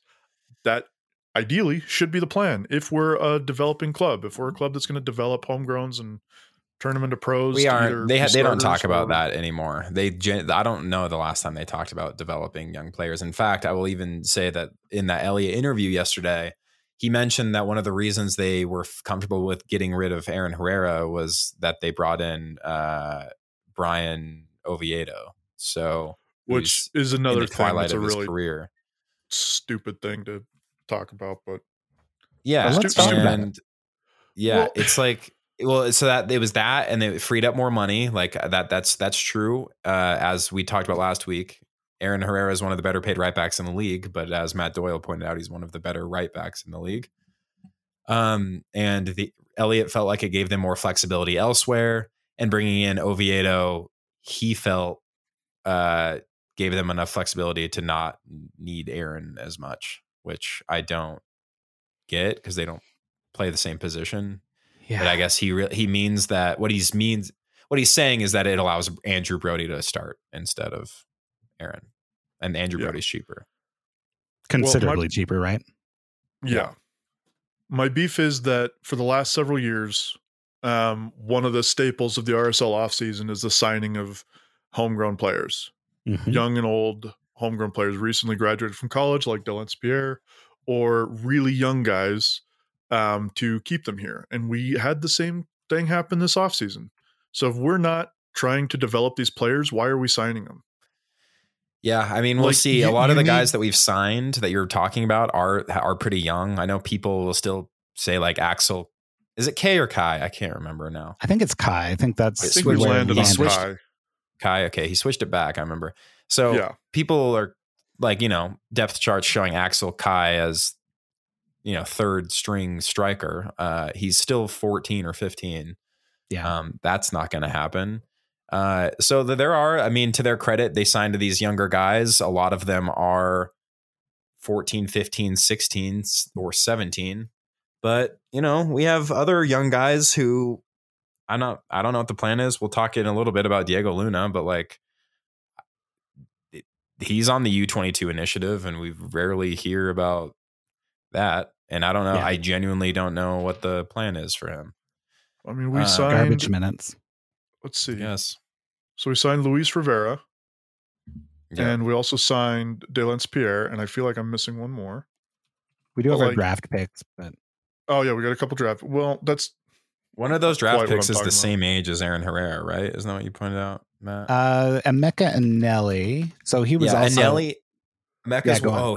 He was part of he was the draft pick we got back from Montreal because Elliot explicitly mentioned Emeli as being like part of the return we got for Aaron, who's basically the same age as Aaron. So. Yeah, well, and that's why I hate the draft.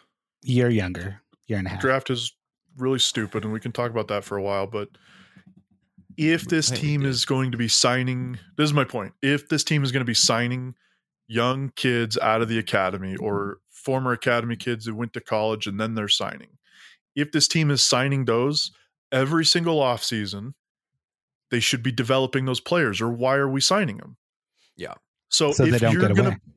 Okay. Get away for free. If you're going to put Hazy Orozco on the same roster as Eric Holt. Eric Holt's 25 now? 24, 25? I think he might be 26 now. He's been a pro for like 6 years now? 26, You're done developing Eric Holt. Eric Holt is what he is. You need to be developing Hazy, and that means giving him spot starts and coming in off the bench and stuff like that. So if you're putting Eric Holt ahead of Hazy, you're not developing players. And if you're not developing players, why are you still signing players every single offseason from the academy? Like, you need to be on the same page with that. Like, one of those things, you either need to be doing both or none. Like, it's the way it is. And like, it's one of the most frustrating things about the way that this team builds their roster over the last 4 years is that they continue to do that and continue to not play young players. And so that's my thoughts on the Eric Holt 4-year extension or whatever it is if he's going to be it is 4 years ahead of Hazy. It was it's a 2026 option. That's a huge contract, right? Maybe not in money, but that stability. And good for him for having that stability. Happy for Holt. That. Nobody's mad about that, but it's just the mentality behind the signing and the planning behind the signing. And with a coach like Pablo, I feel like he wants to keep Eric Holt around because he likes Eric Holt's style of play. Which makes me think he's going to play Eric Holt ahead of Hazy, which sucks. And it's going to suck, and I'm going to continue to call it out if that's what happens. I thought you didn't have strong feelings about this signing. I don't have strong feelings about Eric Holt. I'm not mad about Eric Holt signing. I don't think that he's bad enough that we should have not signed him. I don't think he's great enough that like we definitely needed to lock him down. That's not my opinion on the Eric Holt signing. It's what it means in terms of developing players. Yeah, I think that's fair. Well, let's move on to our next rumor that's been popping up because one general manager of Real Salt Lake said that this player who we thought was out of the running is back in the running, and that's Sergio Cordova, who they call Serge a lot. Yeah, it's shorter. He's not back in the running. I think he is. Yeah, I know that Elliot Fall said what Elliot Fall said. No. Sergio tweeted an hourglass emoji. I don't believe any of that. Sergio's going to be back on this roster in a few weeks. Please do not manifest that into existence. No, I'm not manifesting anything. That's set in stone, baby. I know what's going on. He's going to be back on this roster, and then it's going to be so fun when we talk about what our roster plan is or like what we plan on doing. Yeah, so Sergio Cordova might be coming back. He's tweeted out an hourglass emoji. He's clearly trying to send some signals. He did say goodbye already. We said goodbye to him, but I have a feeling he'll be back. Can you imagine? We did like the whole friggin', oh my God. We gave Cordova like the highlight reel thank you video message. If we get that out and then bring him back. Yeah. What's wrong with that? That's unbelievable. That's awesome. Yeah. That's so bad.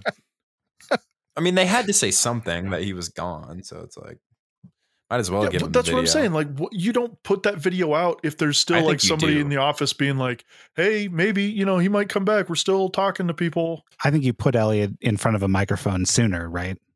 And he says, "Hey, we're still working on trying to bring him back." Yeah. Why didn't he say that like a month ago? Somebody's got to like. This is Elliot not being on the same page with Pablo, but now Elliot's not on the same page with the social media team.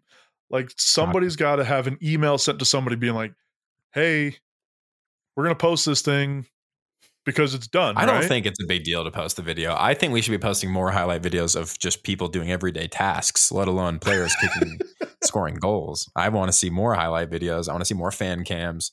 And it doesn't even need to necessarily be like a goodbye. It's just like, hey, in case you need a little pick-me-up, here's a little highlight video.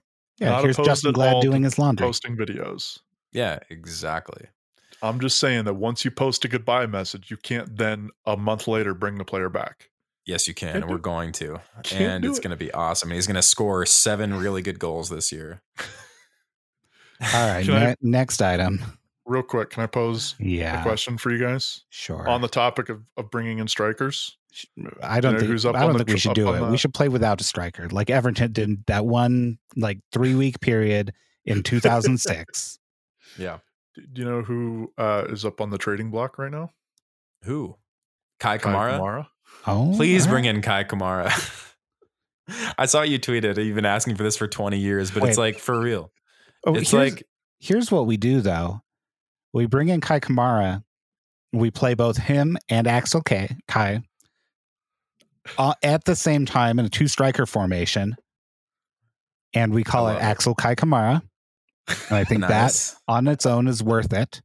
I think so too. But their ages would average out to be like a good 25-year-old striker. I think so too. I love that idea, and I hate that we're never in the running for like a player like that, like consistent goal scorers, proven MLS goal scorers, just like one of those guys. Give me one of those.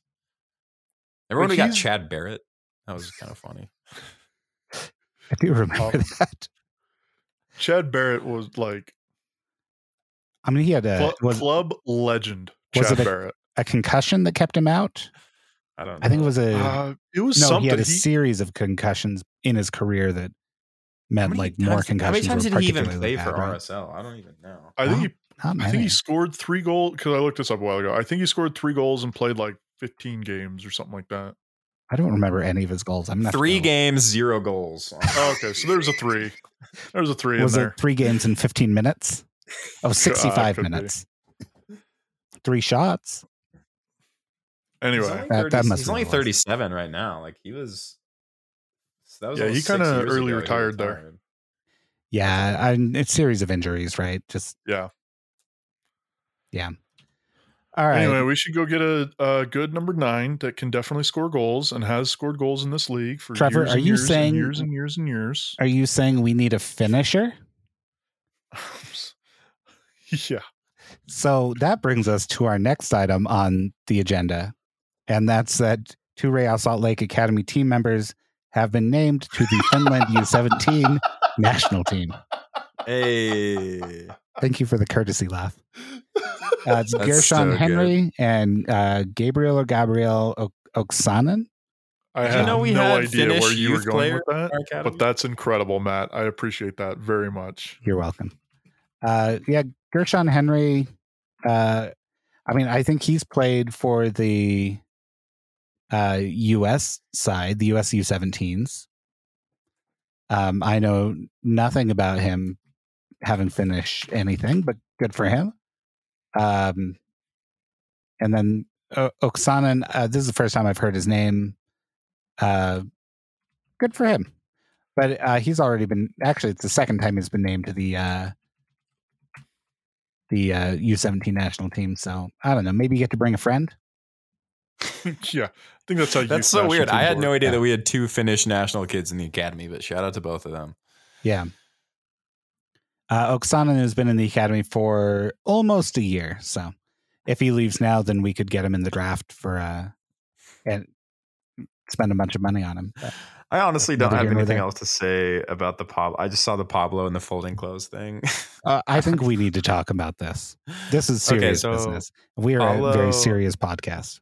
I haven't talking about or listened to this, so it was really excited. He was talking about the importance of culture. Notice, like, it should be noted that winning is never part of any of these culture discussions. It's never mentioned. You might have heard the term winning culture before. That's not a thing we do here. But what we're trying to do. The culture that Pablo's building, he did explicitly call out the fact that it's really important to, like, the way they fold and put away their clothes. I'm assuming after a game, like their jerseys, their kits. And look, I think you should be respectful to the equipment managers who deal with all of that. But it was just, it was interesting to see him call that out explicitly as something being very important. This is why I never made it as a pro athlete, actually. I'm really good at leaving my clothes in a basket, a clean clothes basket, they call it. And then all the dirty clothes, of course, don't want to be intermingled, so they go on the floor. There we go. Yeah, so that's why Matt's not on RSL right now. He wouldn't fit in the culture of folding clothes. I'm glad that they're folding their clothes. Are we potentially reading too much into some silly, but that's what we do on this podcast. Yeah. Well, the funny thing is I love when he does his culture rants, because he does these pretty often. He talks about the things that are really important, and I love the things that he says. Like, yeah, we were reading too much into him, but he purposely says certain things. And whether it's like, he looks at a player's eye, he looks at a player in the eyes to know if they're like ready to go, or he's judging them based on like their. I just think we should be putting really good soccer players on a field to have them win games. But I do think folding clothes is great. So I'd like to transition here to talk about what Eric Holt said in his in the press release. Was Eric Holt the one re-signing? I'm going to spoil what you're No, talking about. I'm just going to read it. Here we go. Was he? Okay. We have a phenomenal player-led culture here, one which helps me improve on and off the field each and every day, not just as a player, but as a person. In our locker room, we are all leaders, holding each other accountable to control our actions and own our habits for the group's success. I heard that, quote, "Crew hell is when the person you are meets the person you could have been," unquote, end quote. Along those lines, I'm excited to continue to become the best I can, always fighting for this club and our fans. Eric Holt didn't say that. According to this press release, he did. I am going on record as disputing that those are the words that Eric Holt said in that order. Eric Holt probably release said the tapes. Release the tapes. He probably said like something along the lines of that to somebody who was like asking him questions, and then they were like, let's just combine all of the things that he said and take out all the goofy things, and let's just like spice some of this up and just put that into the press release. So that's not a direct quote from Eric Holt. He probably said some of those words, but not all of those words, and not in that order. I'd like to now read what Zach McMath said upon re-signing. Okay. We have created a great culture around the club, and I hope to continue to add to that culture for years to come. As a group, we have a lot to be excited about heading into 2023, and I speak for everyone in the locker room when I say we cannot wait for our home opener on March 11. He didn't say that either. Not according to this press release. He was like, yeah, I'm happy to sign a deal. That's really awesome that you guys are going to keep paying me to play goalkeeper, and I like this team. That's probably closer to what he said than what you just read. All right. So I'd like to also read what Tomas Gomez said in his press release. This is the one that I think I enjoy the most. I'm really excited to be back in Salt Lake for another year. I really believe in the culture that Pablo has developed here. Notably, he did not call it a player-led culture, so he's going to be on the bench instead of starting, I think. We embrace what I call a, quote, grinding mentality, which is necessary to adhere in daily life, which is necessary to adhere to daily in order to succeed over the length of the season. As for me, I'm here to contribute to the team in whatever capacity I'm needed for each day. I believe there's a lot of potential within this group, and now it's up to us to execute this on the day-to-day to achieve our 2023 goals across multiple competitions. Nope, didn't say that either. Somebody just straight up wrote that. Somebody sent him a text and was like, "Hey, let me just check and make sure. You like Salt Lake? You like you want to contribute to this team for the future?" And he was just like, "Yep." And they're like, "Great, we're gonna put these words in your mouth." And he was like, "That's fine." Yeah, the fact that all three of them have the same voice. These sounds like testimonials from like one of those weird boys camps that like these weird grifter MLM guys around here are trying to get people to sign. This sounds like the Jimmy Rex boys camp testimonials. Is what this sounds like. Finance bro stuff. Like, I don't think it's as interesting as finance bro stuff. It's a grinding mentality. First off, can we talk about? Well, aren't we not a grit and grind team? I think we had that conversation last year. We're absolutely a grit and grind team, and I F-wording hate it because I would like to be a winning team. Like Kyle said, I wish these guys would talk more about winning games rather than like. Why is that so hard? Why does it feel like pulling teeth to get somebody to talk about playing the game that we're all talking about? Like, it is so weird to me that we never talk about winning games and winning trophies. Yeah. The culture should be winning trophies. I don't care. I don't know about what's player led or coaching led. Like win some trophies. That's what I. The closest we got out of all of those was achieving our goals across multiple competitions or whatever Tomas said. Oh yeah. Which like chasing hardware across or whatever. Yeah. Goals, it wasn't that ambitious. Yeah. No hardware comment. That's what I would have expected them to say. Multiple competitions. But one of those competitions is the competition of life. And one of those competitions is the competition of who looks Pablo in the eyes the best or who folds their clothes the best. All these are competitions. And the goals are to win those competitions, maybe. Maybe if some of these players take second jobs at like retail outlets, they can get really good at folding clothes. That's true. I honestly feel like I'm being trolled here with these. Like there's someone, whoever wrote these statements for these players is like, we're explicitly leaving out anything about playing well or winning games. Because I don't know, man. Like, okay, I know it's Gareth Bale, but like when you watched Gareth Bale just completely destroy Justin Glad and Zach McMath, was anyone thinking about like the culture of anything there? Or when you saw Gareth Bale again score the game tying header in the MLS Cup, was somebody like that? Like winning culture means making ambitious signings and performing in big moments and winning trophies. We don't do that, so we can't talk about it. So we just have to talk about this stuff. Our focus is the hustle and grind of, being a professional athlete. Like the culture of Gareth Bale was like always making jokes about how he just wants to golf. And then he won them a title.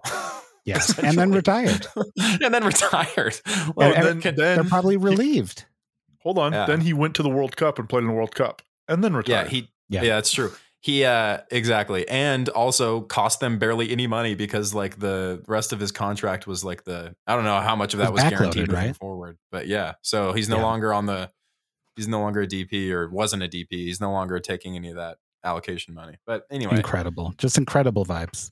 It's awesome. So if he retired really quick, sorry, I've got a question. Yeah. Because we knew that his deal was like backloaded. So that half season, like he wasn't being paid a lot, but his contract the next year was going to be like huge or something, right? But it was an option year. It was an option year? But it was a player option, I believe. Mm-hmm. Oh, okay. Well, then maybe that answers the question. I was going to say, like, done. If he retires, does he get paid out any of that contract at all? I can't imagine he does, which he probably doesn't care about, right? I'm sure he doesn't, but I just thought that'd be a hilarious way for LA to be like, please come here. We're going to front load your or back load your contract, but then you'll just retire and we'll pay you out. We'll have to buy you out at the end of the year anyway. So you'll just get paid all of it. Yeah. I think they're more relieved than anything, honestly. There was a quote from somebody there that said that they were a little cheesed because they were expecting him back for preseason and he didn't like tell them until like the day before or something like that. Yeah. I love that. Like the day before he announced it was when he told the club that he wasn't going to be back, and that upset some people. Yeah. Which is whatever, dude. Yeah, I think it's very funny. Anyway, I was going to say that with all this culture, we could probably start a cheese shop. There you go. There's the joke. That's good. Nailed it. Yeah, Nailed it. Thanks. I've been working on that one for a whole 30 seconds. So the final thing, it goes really well with cheese, and that's apples. And actually, cheese and apples, like get some Sea Hive from Beehive cheese. Sorry, Kyle. You're good. But it goes really well with apples. So a little testimonial for apples there. I did get some interesting apples recently from the Asian market that were incredibly sweet. That's all. What kind of apples are they? I have forgotten the name. So I'll have to look at the bag later. Okay. The Apple TV cast of commentators has been announced. Notably, Brian Dunseth did not appear in the initial list, but Jonathan Tannenwald over at the Philadelphia Inquirer, I believe, yes, has reported that Dunny is basically signed. Yeah, in the initial release, they called it an initial list of players of like commentators and analysts and all that crap, and then in the fine print, it said like the complete list will be announced. I think they said before the first game, January. I don't remember. Anyway, yeah. So the initial list didn't include Dunny, but we're told that it will at some point, and there's going to be more people added to do broadcast. And the really exciting bit was all the fine print in the Athletic article that I think it was Day School and Pablo Maurer put together. Maybe it's Tenorio. Right? Anyway, a couple of the MLS guys put together a list of all the stuff, like all the non-game content that teams are going to have to put out. And there's going to be like a bunch of it. I don't have the list in front of me and I'm not going to go over it, but they got to produce like a whole bunch of shorter videos about the team and about the team culture and about community outreach and like all kinds of stuff that are like baked into this deal. And I think RSL is pretty well poised to put out. That's what it sounded like. It sounds like the teams that are already doing. Yeah, the teams that are already doing well on that front are going to continue doing well, and a lot of teams have a lot of ground to make up. So. Yeah. Yep. But that'll be really interesting, and that'll be a lot of fun. Something else to look forward to as part of the deal. Just all the additional content that we're going to get. All right, we've got a last minute addition to the RSL and MLS news. And that's a rumors have surfaced while we've been recording this podcast. Did that sound exciting enough? I really tried. This isn't a new rumor. No, it's back again. New iteration of the rumor. And that's like Christian Ramirez is reportedly a target for Real Salt Lake. He'd be moving over from Aberdeen. He's 31. I should mention that Christian Dyer says Columbus is the front runner. Yeah. That's interesting. He's got to be on some kind of allocation list or discovery or something like that, right? Minnesota, let's see. Currently Aberdeen, RSL, San Jose Earthquakes in the mix. Columbus. I'm seeing Columbus, RSL, and San Jose. Yeah. He was last with the Dynamo. Mm-hmm. Before, he was transferred. Sold, but not for a huge sum. Not for big enough to go on that list. Okay, yeah, I was going to say, so if he was sold, then that means Dynamo doesn't have like the bona fide deal, right of first refusal. So it goes back to discovery, I guess. I don't know. I hate it. Something I don't know. Yeah. Whatever. Okay, so RSL is in for a dude that wants to come back from Scotland. Cool. Yeah.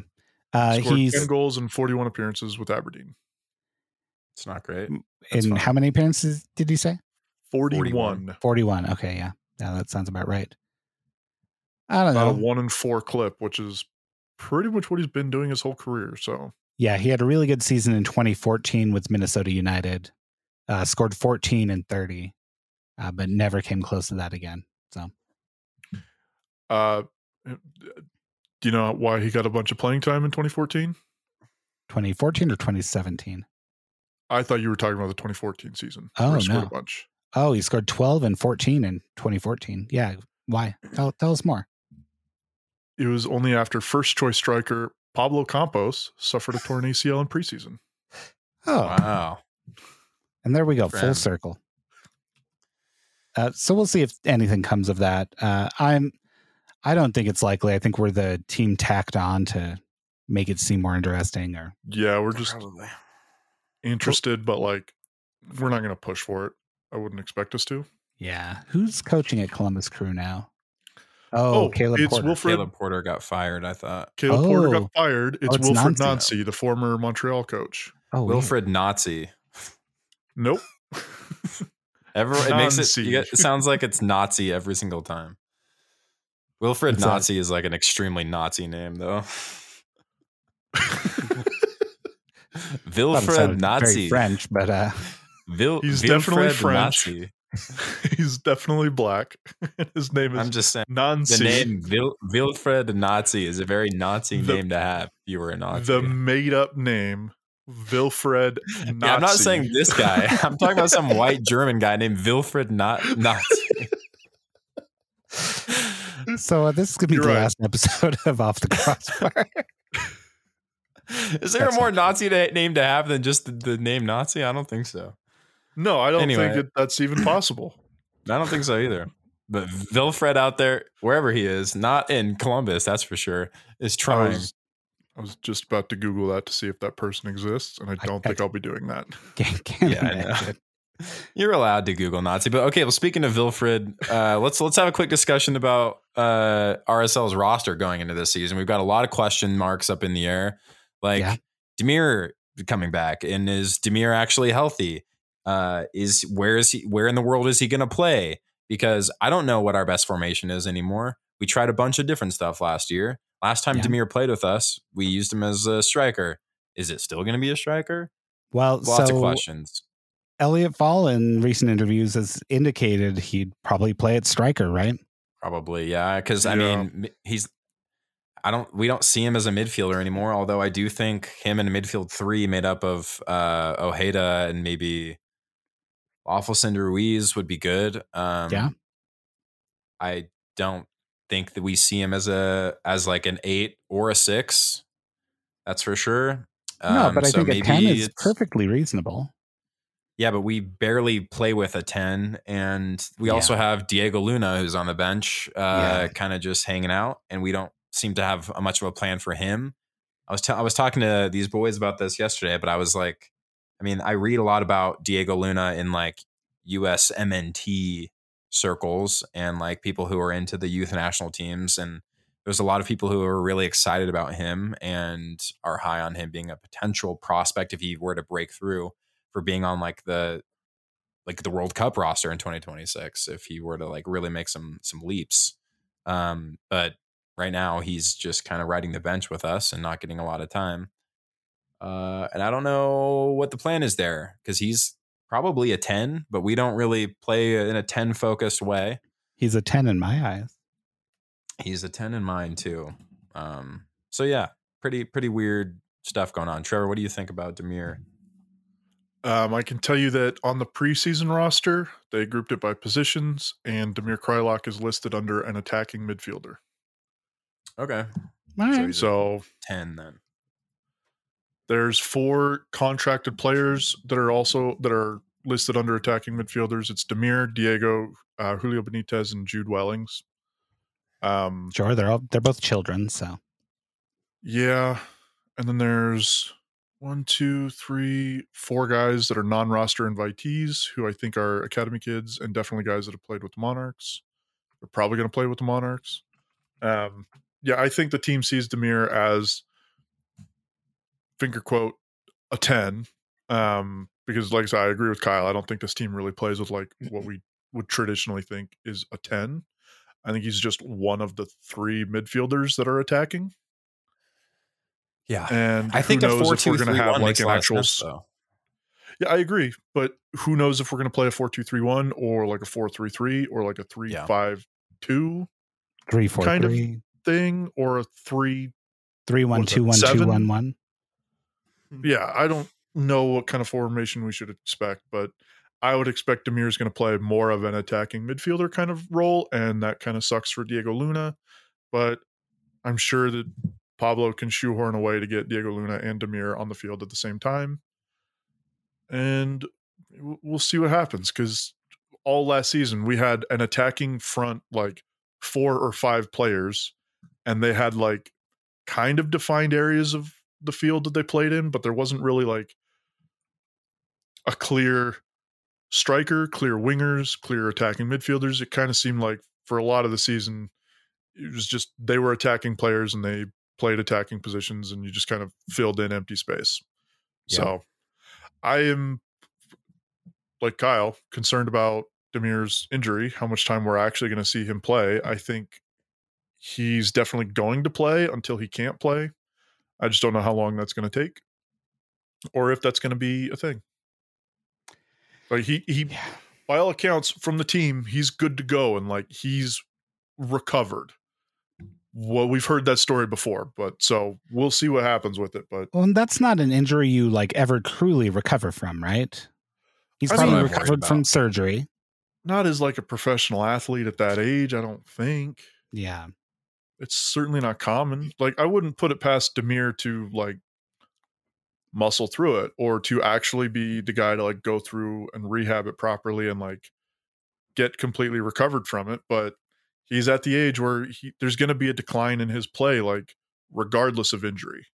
Mm-hmm. You know what I mean? He's on the backside of his career, so he's not going to be the player he was a few years ago when he was scoring 10 and 11 goals a year. Like, I don't think he's going to be that player again, and anybody that's expecting that, I think, is expecting too much.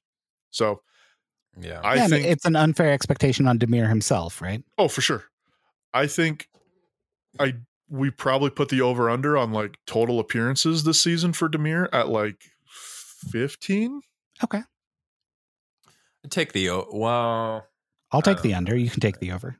I think I'd probably take the under. In my heart, I feel like I know it's an under, but I think there's going to be something that happens in the first like 10 games that like might be the end of the season or something. I don't know. I think the team would like adore the idea of him playing the over on that. Sure. And I think that's probably their plan. But I think real life is going to be that he plays less than that. Yeah. But I think it's going to be front loaded at the beginning of the season. He's going to play a lot, and then it's going to catch up to him. Yeah. One question I have no idea.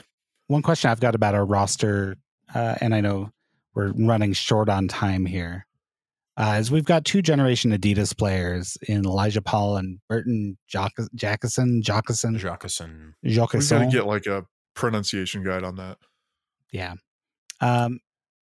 And they must necessarily, by virtue of having signed an MLS contract already, we can't say, hey, you are a Real Monarchs player to us. They will have a roster spot. Now, they do get to be on the supplemental roster, not the senior roster, by, again, virtue of the GA contract. Meaning that, like, we can have them play, like, we can send them to the Monarchs whenever, right? That will be no problem, but they will still take up a roster spot. Yes. We can't do what we traditionally have done with our draft picks and just assign them to Monarchs deals.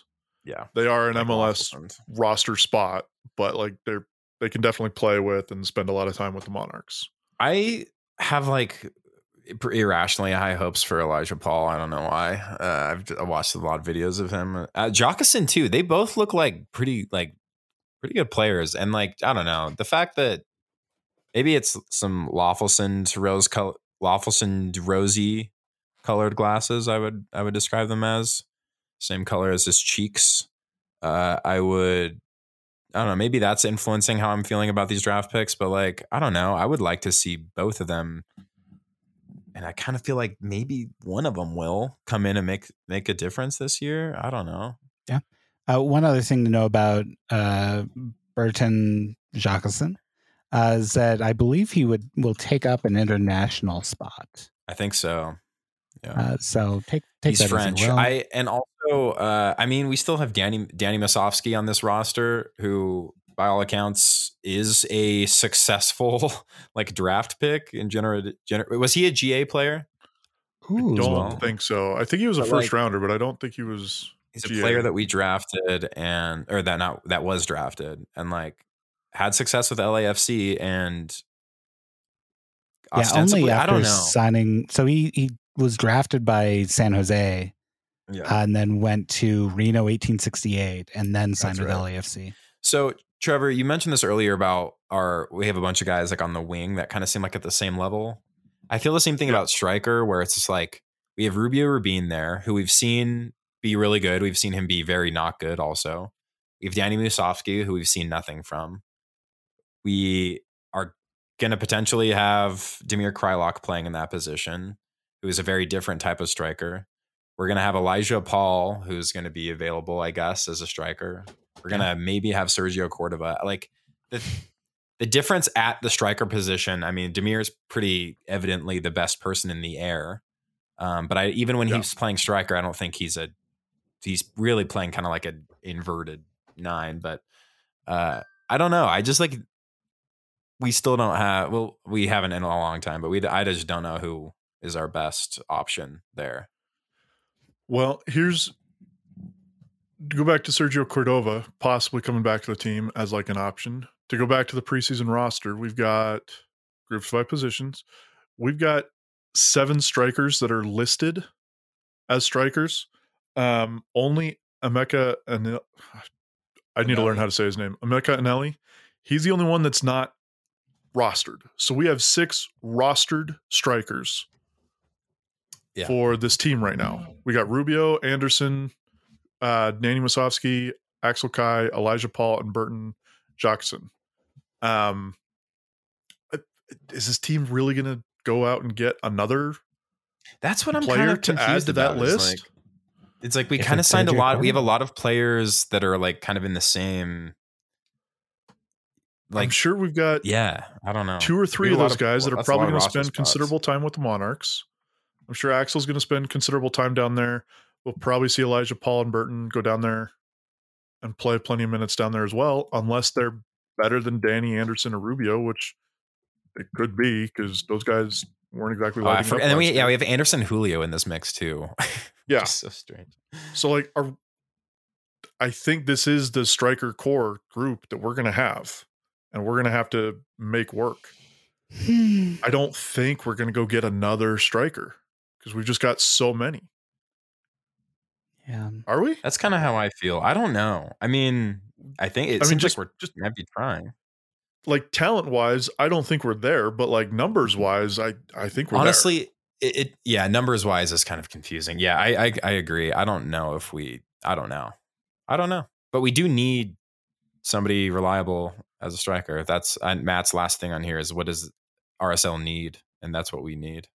We also need depth at fullback now that Aaron's gone. Currently we've got 4 players listed as outside backs. Brody, Oviedo, Hidalgo, and Luis Rivera, the new that's right, homegrown signing. It doesn't seem like we're too interested in pursuing a big money number 6 anymore, I will say. And I feel like we've moved kind of away from playing in a way that is like we have a pivot 6 that we rely on as an anchor in like a midfield 3. It doesn't seem like that's something we're planning on doing anymore. Yeah, I think some people will look at Ojeda as that player potentially. I don't think he's a 6. He's an 8, yeah. But maybe we'll play a double 8 system with Ojeda and Ruiz, or maybe he's good and Ruiz back in a 6. I don't know. Also, Ojeda, his loan ends in July, so that's something to be noted. And so probably quite expensive. And then our connection to Nottingham Forest is now gone. So, Was Dane ever actually hooking it up, though, is the question. I don't know. He apparently recommended, but, he was also probably solving a problem for Nottingham Forest, who, by all indications, needed to move some players out from their formerly championship roster. And that's common when you're promoted, right? And, Yeah, for sure. It could be mutually beneficial, and it certainly hasn't hurt us. I have liked what I've seen of Ojeda. Yeah, do I love him? I don't know. All I've seen is him sprinting around like chasing players. And if that's our tactical plan, then I guess he's fulfilling it.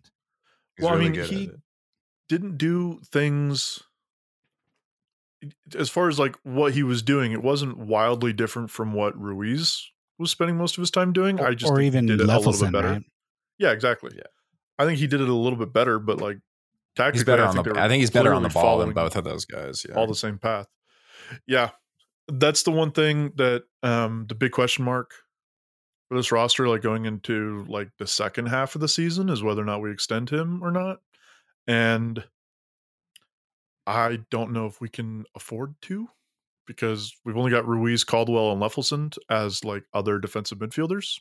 So if he leaves, I do think that definitely opens up the conversation about getting good quality number sixes again. But if he's there, again, I don't think he's the solution, but it's a numbers game, and I don't think the team's going to look at it and say, oh, we need another defensive midfielder right now. I think they've kind of have the numbers filled. Yep. I think you're right. Well, I think it's probably time to call this episode. I know Kyle's got a soft stop. And soft stop. We will certainly talk more about this roster next week and the following week and the week after that. As preseason emerges. So we'll start to see things fall into place, maybe. Hopefully. I can't wait. It's going to be. Do we have any preseason games happening before? I mean, I know we don't have like a scheduled recording for the next time, but are we going to have preseason game before? First one appears to be January 21st. I imagine we'll record before then. Yeah, we should. And then we get to talk about patterns of play resulting in goals, and then we can be reassured that it's not something to be concerned about. I can't wait. I've missed that. What's the 21st? What game LAFC. is that? I thought that was the 28th. Or is the 28th the UVU game? That's UVU, I believe. Then we're off to Tucson, and I will see if I catch. We're no longer going to California right now because of the insane flooding in Central Coast, Central and North Southern California, like Santa Barbara area. I don't know if that's another TikTok I've gotten involved in is flood TikTok, and oh my goodness, I bet it's gnarly out there. All right, well, anyway, it's been a pleasure, gentlemen. It has been a pleasure. Sure has. We got to do this more often, guys. Wow, I agree. Well, yeah, we did load up on news, and it had only been a week, so I expect 3 to 4 episodes a week from Off the Crossbar moving forward. There'll be 2 hours each with an hour and a half of social hours, so that'll get you a good 2 hours of RSL coverage. Like actual RSL content. Yeah, so if you want to like fast forward to that part, just kind of guess where it is, and if you land in the right spot, good for you. 100%. Yeah. Well, I love it. Good night. All right. Good night. All right, bye, everyone.